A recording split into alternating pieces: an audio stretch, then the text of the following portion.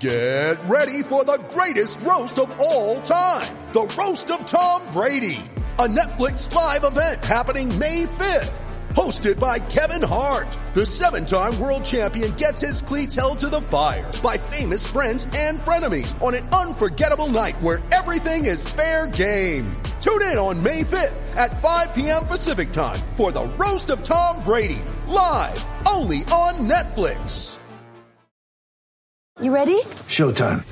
On May 3rd, summer starts with The Fall Guy. Let's do it later. Let's drink a spicy margarita. Make some bad decisions. Yes. Audiences are falling in love with the most entertaining film of the year. Fall Guy. Fall Guy? Fall Guy. That's what the poster said. See Ryan Gosling and Emily Blunt in the movie critics say exists to make you happy. Trying to make it out? Nope. Because I don't either. It's not what I'm into right now. What are you into? Talking. Yeah. The Fall Guy. Only in theaters May 3rd. Rated PG-13. With threats to our nation waiting around every corner, adaptability is more important than ever. When conditions change without notice, quick strategic thinking is crucial. And with obstacles consistently impending, determination is essential in overcoming them. It's this willingness, decisiveness, and resilience that sets Marines apart. With our fighting spirit, we don't just fight battles, we win them. Marines are the constant our nation counts on to fight the unknown. And through adaptable problem solving, we do just that. Learn more at marines.com. I'm Alex Rodriguez. And I'm Jason Kelly. From Bloomberg, this is The Deal.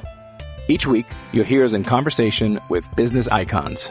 This show will explore deal-making across sports, media, and entertainment. That is a harsh lesson in business. Sports is not as simple as bringing a bunch of big names together. I didn't want to do another stomp you out speech. It opened up so many more doors. The show is called The Deal. Listen to The Deal. Listen to The Deal on Spotify. Hey, White Sox fans, it's Brett Ballantini here hosting Southside Sox podcast number 30.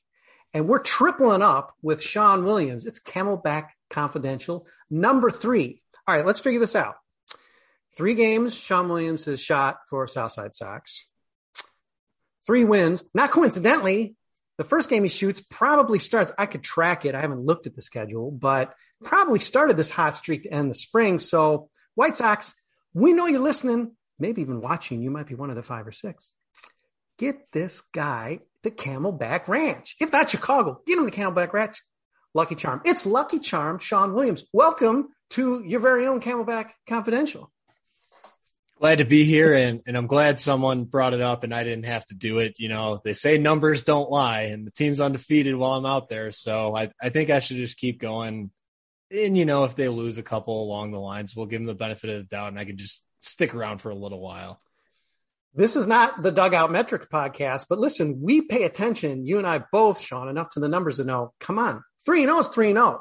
Let me do the math quick. I think that's 162 win pace over the course of a regular season. I like those odds. I think they need to be dialing you up. It could be the best team ever, and I can play a major part in it. Who would have thought? Get Sean in the front office. Okay, until you're in the front office, Sean, you've been shooting a Saturday, and then this past Sunday, awesome comeback win. But I'm interested to know, you've given us a little taste. I think the first podcast we got back on together, just of sort of what the process, stepping through what your process was and sort of sneaking back to the backfields and shooting there, which was sort of some cool insight. And now I guess I'd like to start this one before we get to the very obvious roster issues and the fact that the team took off in the second half of spring training. I'd like to talk a little bit about the things that you've noticed shooting, perhaps some tendencies of players, little things you've noticed being there that we're not going to see on a TV broadcast, or we might not even see if we're in the stands at the game. Mm-hmm. Yeah, so kind of now that fans are in the stands, this is kind of a cool aspect to see again, is just like the different players that interact with fans and you know, who gets big round of applause, stuff like that. So in terms of like interaction and stuff, Tim Anderson is definitely up there as someone who's shocking, right? Someone who's always interacting with the fans, you know, the way it's set up over at Camelback Ranch and all spring training stadiums for what I know is the players, you know, they walk along the outfield line and up to the dugout when they come in, and, you know, some guys do like a little wave and like acknowledge that way, but, you know, not really doing too much. But Tim Anderson, you know, anytime someone says something to him, he'll look over to him, he'll say something back. Like there was this one game, I think it was the second one I went to, some guy was wearing a Tim Anderson bat flip shirt, and he was pointing it out to him. He's like, Tim, look. And he was like, I need a bat flip today. And he was like, I got you. You already know. So stuff like that's cool to see. So you get a little Sean, bit of that. Are you referring to the world famous SB Nation Southside Sox Breaking Tea stick talk, or is there some kind of weird bootleg bat flip t-shirt? It was a different one. Oh, come on. It was just a little picture of him, and it was like the backside of him doing the bat flip. Oh, for crying out loud. Had to interrupt, but now I wish I hadn't. Okay, please continue. I should have had a shirt. Just giving stuff away. Sure. Let me get you set up with something. It's promo night. So it's cool to see. And, you know, Tim's kind of taken that mentality to be leader of the team and stuff. So obviously, you know, you kind of expect someone like him to do that. And it's always nice to see it. Then other than that, you know, I was on the backfields for a little bit. There wasn't a whole lot going on there. I did notice that Zach Collins and Gavin Sheets spent a lot of time together. I truthfully, I don't know if this is something that they've done in the past or not. But even like in the dugout and stuff, when they were both on the bench, they were side by side then too. So it's kind of interesting to see kind of, you know, like who's hanging out with who. Got to see Michael Kopech and Garrett Crochet play catch with each other one day, which is cool.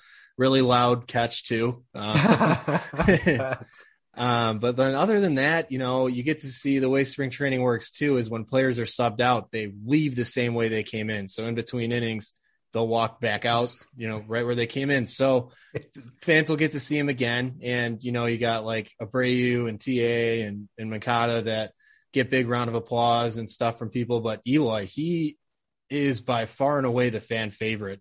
And it's sad to bring up because we're not going to get to see him for a long time, but he got just a massive round of applause every single time. And, you know, his personality, he's a bubbly guy. So he was eating it all up, you know, putting his fist in the air, clapping his hands, smiling, tipping the cap. So it's obviously awesome to be back in a baseball stadium and see live baseball, but, you know, seeing stuff like that's really cool too. It's telling with Eloy, given that the one shot I think I've seen of him after injury he was slinged, and yet he's still gesturing to the camera. He's still smiling. I don't know what it's going to take for the guy to have a bad day, but I don't know that we've seen it since he's been a member of the White Sox. So, you know, good for him there, trying to put a smile in a really grim and rough situation. I always felt, man, you want to talk about being a guy. You might feel like a VIP because you're right up there on the rail. You're taking shots. You're roaming where you want to go.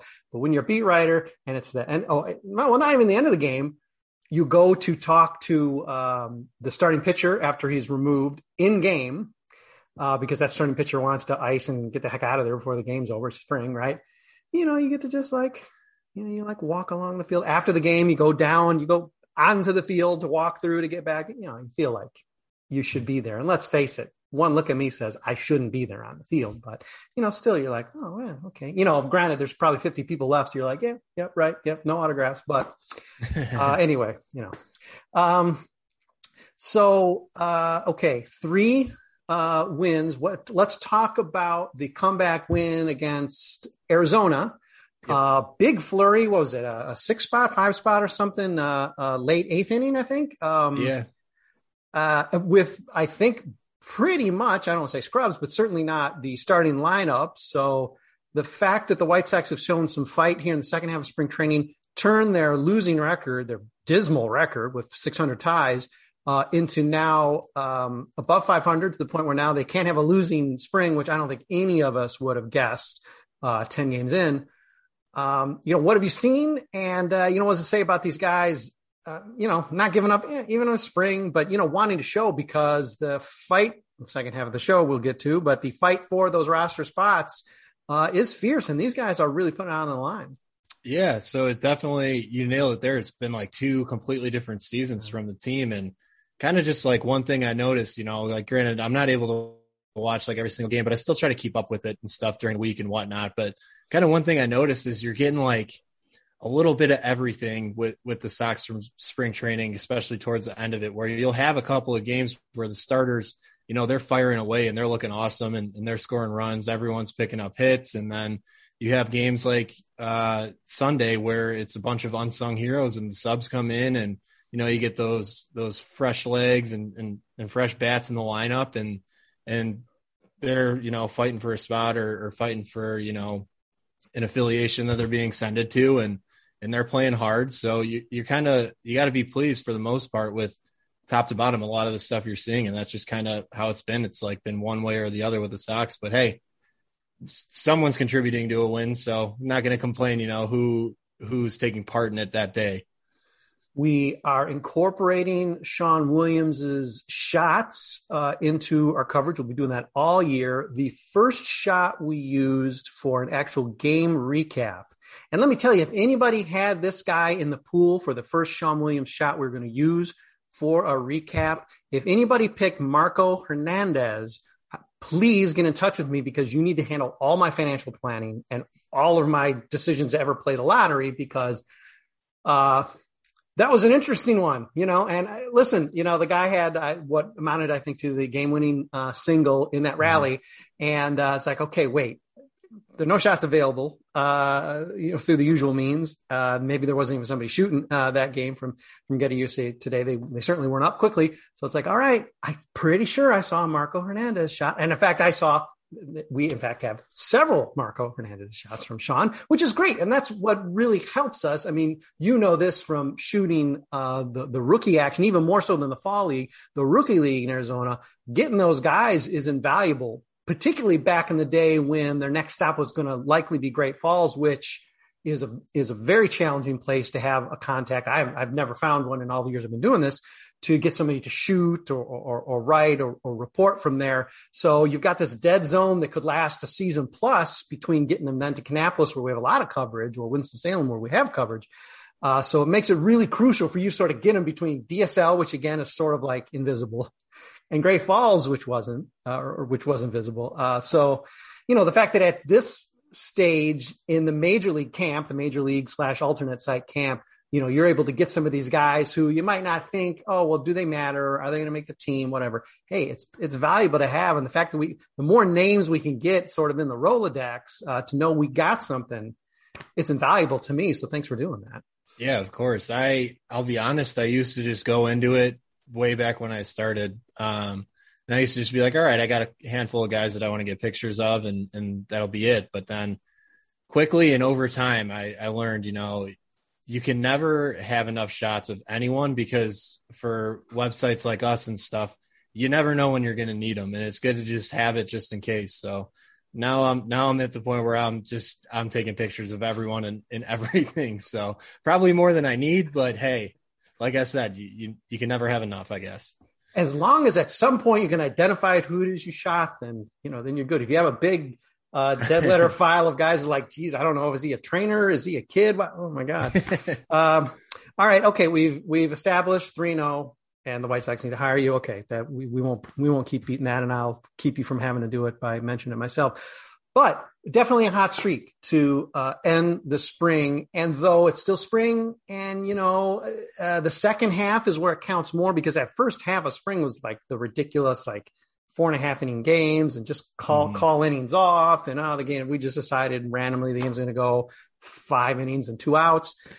These last couple of weeks have been, more or less real games. So if you had to do well in one half or the other, you're obviously going to choose ramping up for the season in the first place, but also that these are more real games. And I imagine even in this last one Sunday, the realness and the feel of it was probably more intense even than maybe say that first Angels game you shot. Do you think there's something to be made of the fact that the team's putting together at the right time? We got one more spring game before the season starts, that they're ending the spring so well, and that could catapult them into a good a road trip to begin the season?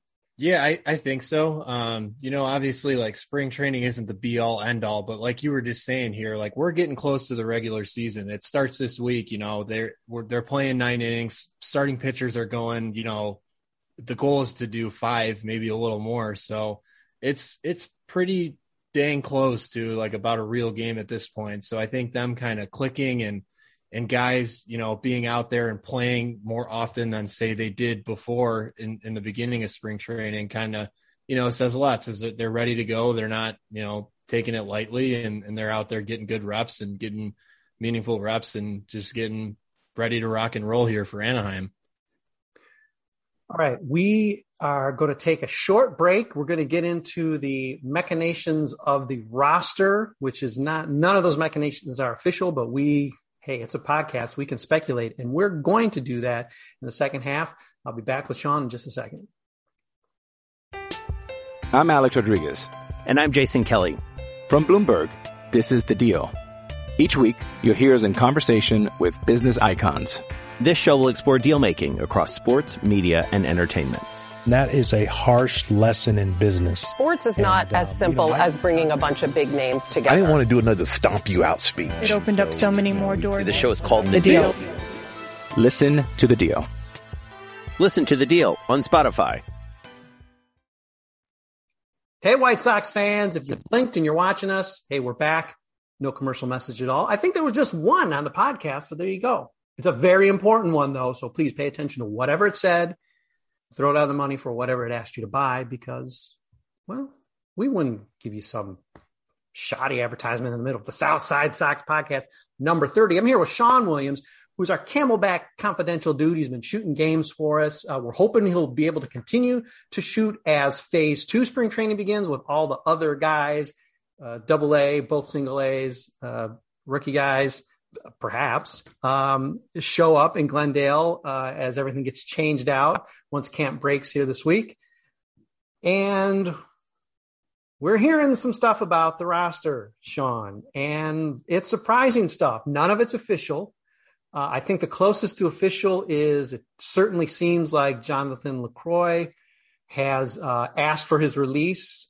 I'm going to speculate here. Tell me if it sounds right, that the Sox told Lucroy that he could be, of course, he has the option to go to Schaumburg, I suppose, but that if he could make the roster, but he would be the clear third catcher and the reps wouldn't be, that they were looking at Zach as the backup. They could have outright said, you're not making the team, but either way, you can understand why with the spring he had 333, 478 on base, called a game that Dallas Keuchel went out of his way to rave about, which I thought made him a lock to be on the team because it seems to me like Tony La Russa's most important criteria for a catcher is the game he calls. That's probably a Yadi Molina holdover thing. But so I'm sort of shocked that they're apparently taking this direction. But just as the first piece of several we're going to talk about here, was your reaction to hearing that Lucroy, contrary to what we all thought, wasn't even going to be on the White Sox this year?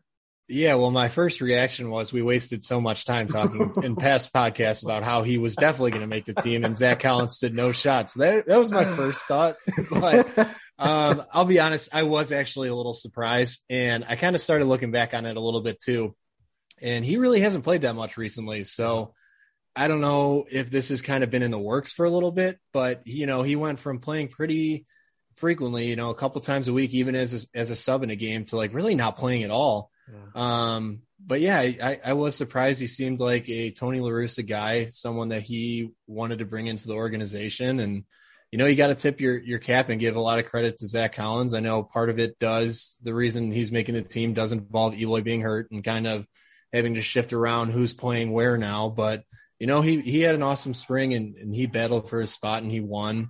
So got to give a lot of credit to him. And obviously, we got Yermin Mercedes too. That was surprising as well. I know we didn't talk about it yet, but now we can kind of trickle into that too. He's making the team too, which I think I was a little more surprised about that, to be honest. I mean, who doesn't love Yermin Mercedes? Okay. And I appreciate we got a dog cameo. It's about time. It's been a long time since we've had one, Sean. Come on. I try to keep him quiet, but I got home from work like shortly before I had to come up and record. So he's already mad at me. And listen, your pup heard that Yermin Mercedes made the team and he's like, I don't blame him. All right. So let's talk about this. I love Yermin Mercedes. He didn't have a good camp. He apparently has a pretty good gun. He seemed to lose that at some point, maybe late in his Sox minor league career. I don't think his numbers were that great at Charlotte, or I guess we're just talking about 2019. I don't know that it was that great in 2019. I think prior to that, he was indicating he was flashing a pretty good gun. And it seems like in spring games, for what that's worth, he was gunning guys down. But he's not a catcher. If you had told me Jonathan Lucroy is going to release because the Sox were going to go lean with 2 catchers, I'm going to say bold move.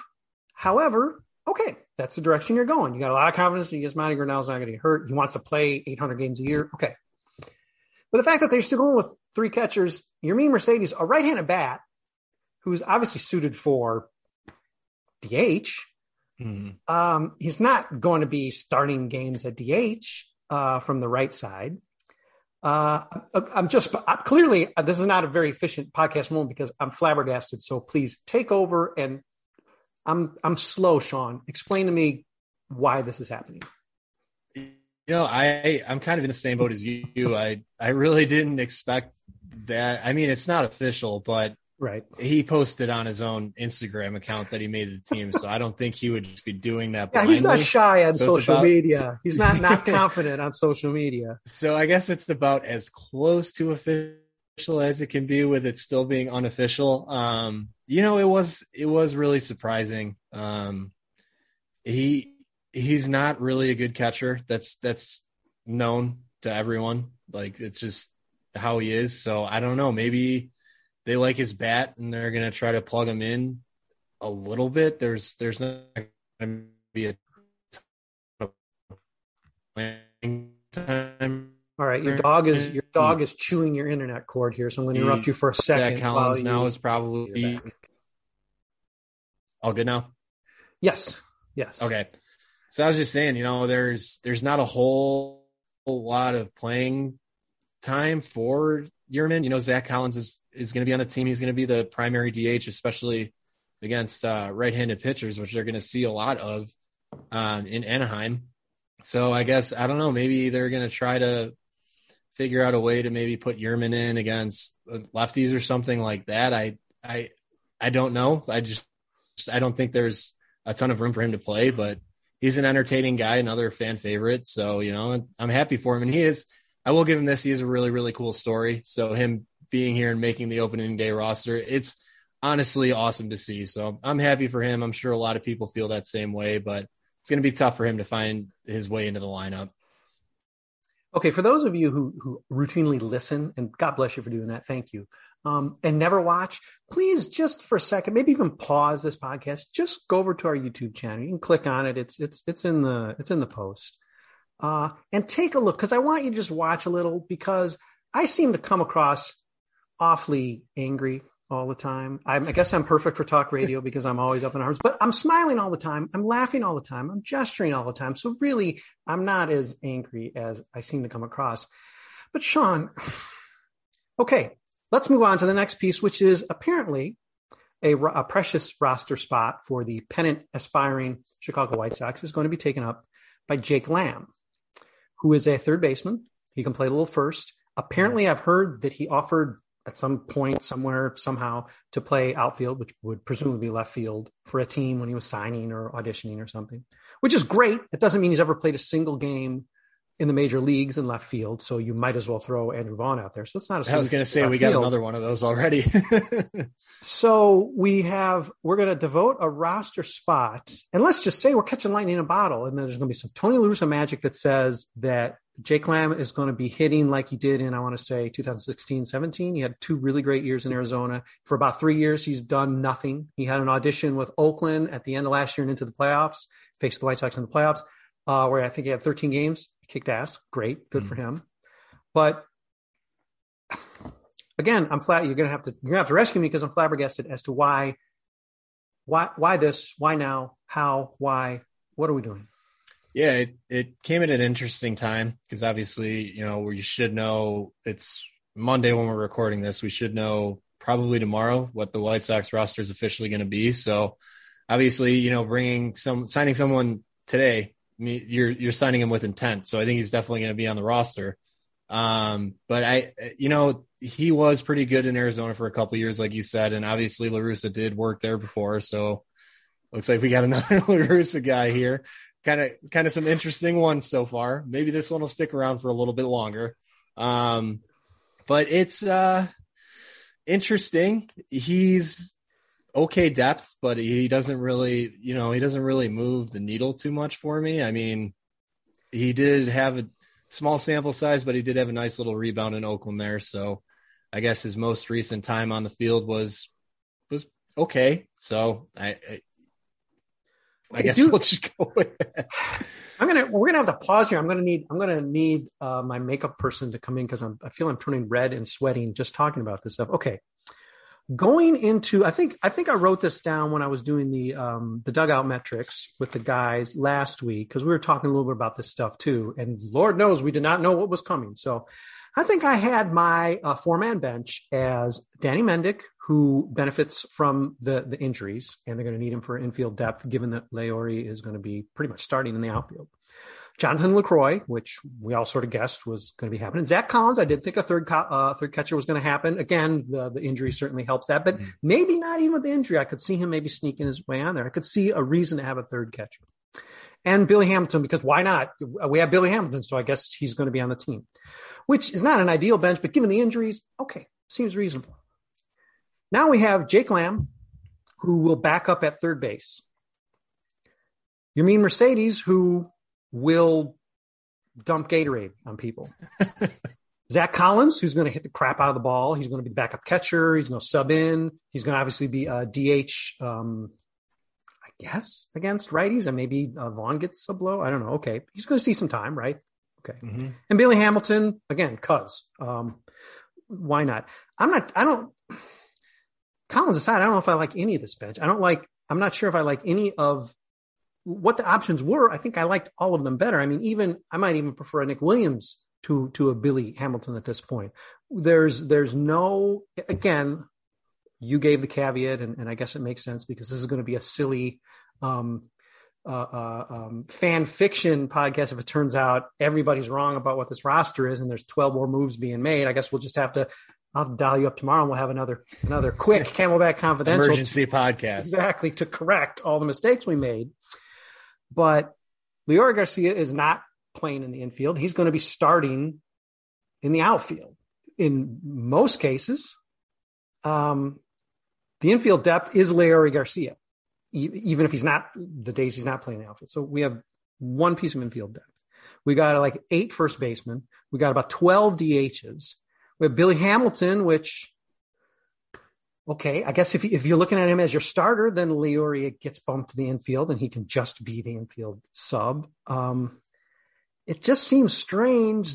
I mean, is there a method to some madness here? I get that it's Jake Lamb in a bottle and because it's Tony, things are going to go. And who cares? He's going to play once a week. I understand we're nitpicking this bench, but okay, it's a bench for, again, a pennant aspiring team.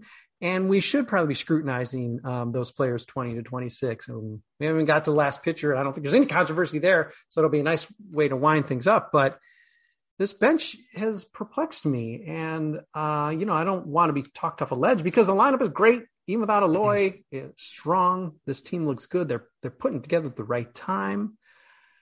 But is there anything I'm missing here in terms of the wisdom or the logic that could play out better than I'm thinking? I mean, I'm no Danny Mendick fanboy, but he provides flexibility and even the ability to get out there in left field. And you think a guy like La Russa is going to he's going to manage, right? He's going to play 5D chess. And you think he would like the option to be able to switch guys around. And I'm not sure he's able to do that. There's a lot of handcuffing going on here with this bench. Yeah, it's not ideal, but you got to keep in mind too that the injuries they're kind of getting hit with, they sort of had to scrap together a plan here kind of late in the spring. I don't know, Lamb being left-handed and having some pop, not having to play, too often could be a nice little bench piece. And you'll get Adam Engel back somewhat soon. I don't know how soon. So you can add him to that. I assume if I had to guess, he'll just take Billy Hamilton's spot when, he's ready to go. So you'll get that as a nice little bench piece back. And hey, if Vaughn's out there playing left field like he's kind of been trying and he ends up being someone that plays out there more often than not. Then you got Leary and Engel, obviously, when he comes back, and that's not as bad, but I don't know. It's just, it's hard for me to get worked up about it when they've kind of had to scrap together, a piece or two here at the very end of spring, but I get the concerns. They're definitely valid. You'd like to see a little bit more depth, but they're just doing what they can with what they have to work with, I guess. You can be impolite, Sean. You can just tell me to shut up and calm down. It's all right. I mean, somebody needs to do that to me sometimes. So, okay. Good cop, bad cop, right? Oh, man, we're back in that again. When do I ever get to be the good cop? Never fails. All right. Well, on the pitch hit side, it really does seem like, I mean, obviously the Sox are stacked. Before we get to the last roster spot, I'm going to answer my own question here, but maybe you can confirm it for me. I'm a little hand-wringing a little bit about the fact that Keuchel, Cease, Lynn have not been efficient. But then I tell myself, well, this bullpen should be able to take the ball in the sixth inning. So simmer down, Brett. I know you don't want 4 innings out of your bullpen necessarily every game, but the way this bullpen is built, you could probably, by and large, get away with it. Yeah, absolutely. I feel like Lance Lynn has been kind of a little bit wild, and he was a big starting pitching acquisition. So you'd like to see him pound the strike zone a little bit more, especially a guy that's relying on fastballs, and that's becoming his go-to. But Dylan Cease I could be wrong, but didn't he have like a perfect ERA, or he still does? So, he might be walking some guys, but you can't get much more perfect than that. Yeah. I liked what he saw. He showed a little bit more fastball command, and I think he's just a guy where walks are kind of always going to be a thing with him. So it's just a matter of how much he can keep that in control and not get like too wild on us. But I don't know. I have always been the person that's like, oh, I'm not going to read into spring training too much, but there's been some times where I've been like, I kind of want to see a little bit more out of these guys, especially Lance Lynn, but hey, he's a veteran. So maybe he was just kind of going out there and just getting his arm ready, as opposed to having like a specific game plan and stuff like that. But we'll see. Warming up for basketball games, I used to say, you know what, in warm-ups, you don't want to make every shot. You need to get some of your misses out. You need to get your misses out.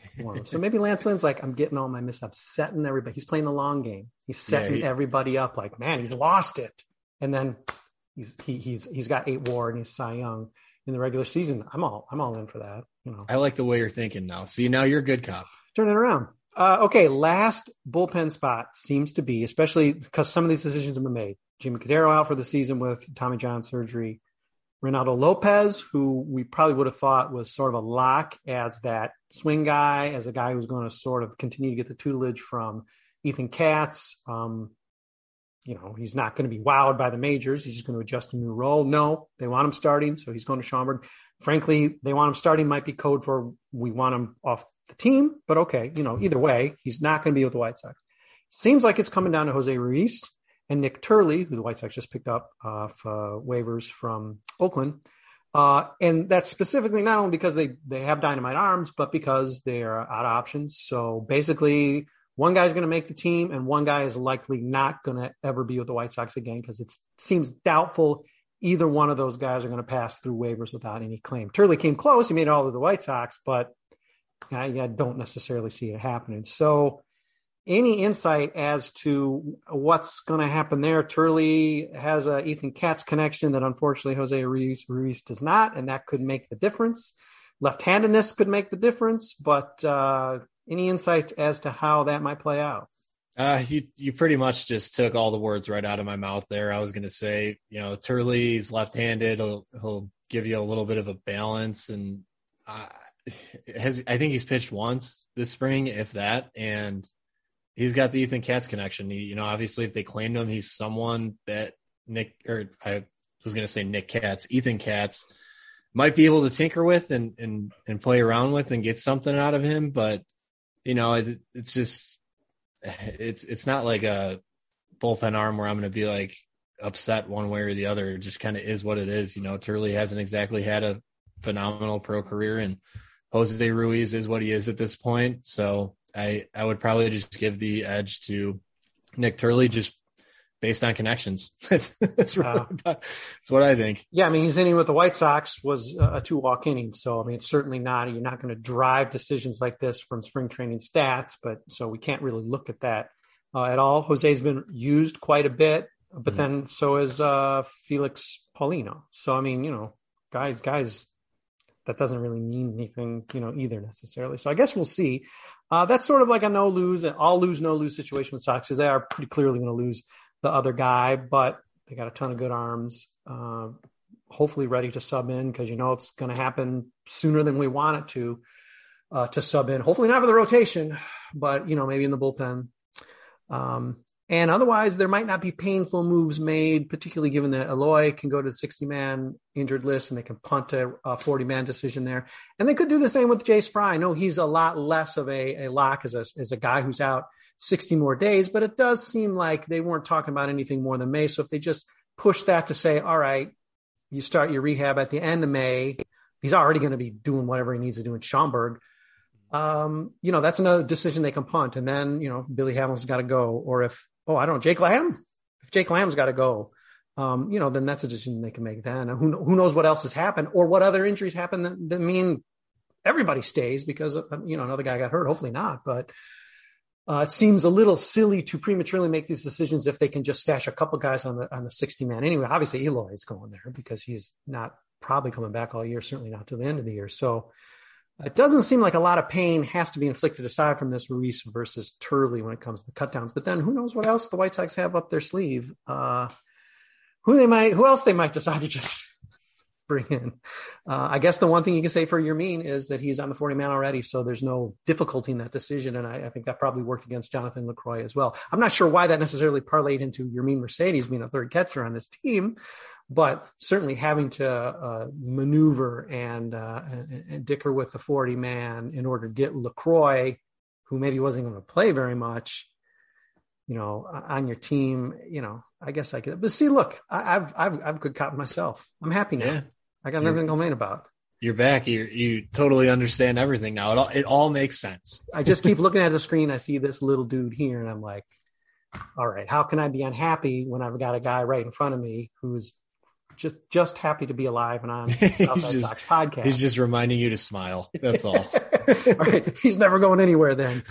All right. Well, Sean, hopefully, White Sox response is pending. Hopefully we are going to be able to get you out to do some coverage of sort of phase 2 of, and arguably, for our purposes, maybe the more important phase of spring training, getting a lot of these guys who are new to the organization and, who are just back, who maybe you don't even have a lot in the files of to help us out when the minor league updates start ramping up. And hopefully somewhere down the line, again, fingers crossed, the season starts in May. You hopefully are going to be able to pitch in on some of our minor league writing as well, some of our nightly updates, which are more detailed than you're going to find anywhere else on that World Wide Web. So there's going to be a lot of stuff for you to do. I'm ready to just keep you working. Although if oh my goodness, I think you've frozen on me. So I'm going to just talk to your frozen face as I wind this podcast. Oh, no, maybe not now. Or the dog's barking, or man, this has been an exciting podcast. There must be a meteor storm going on.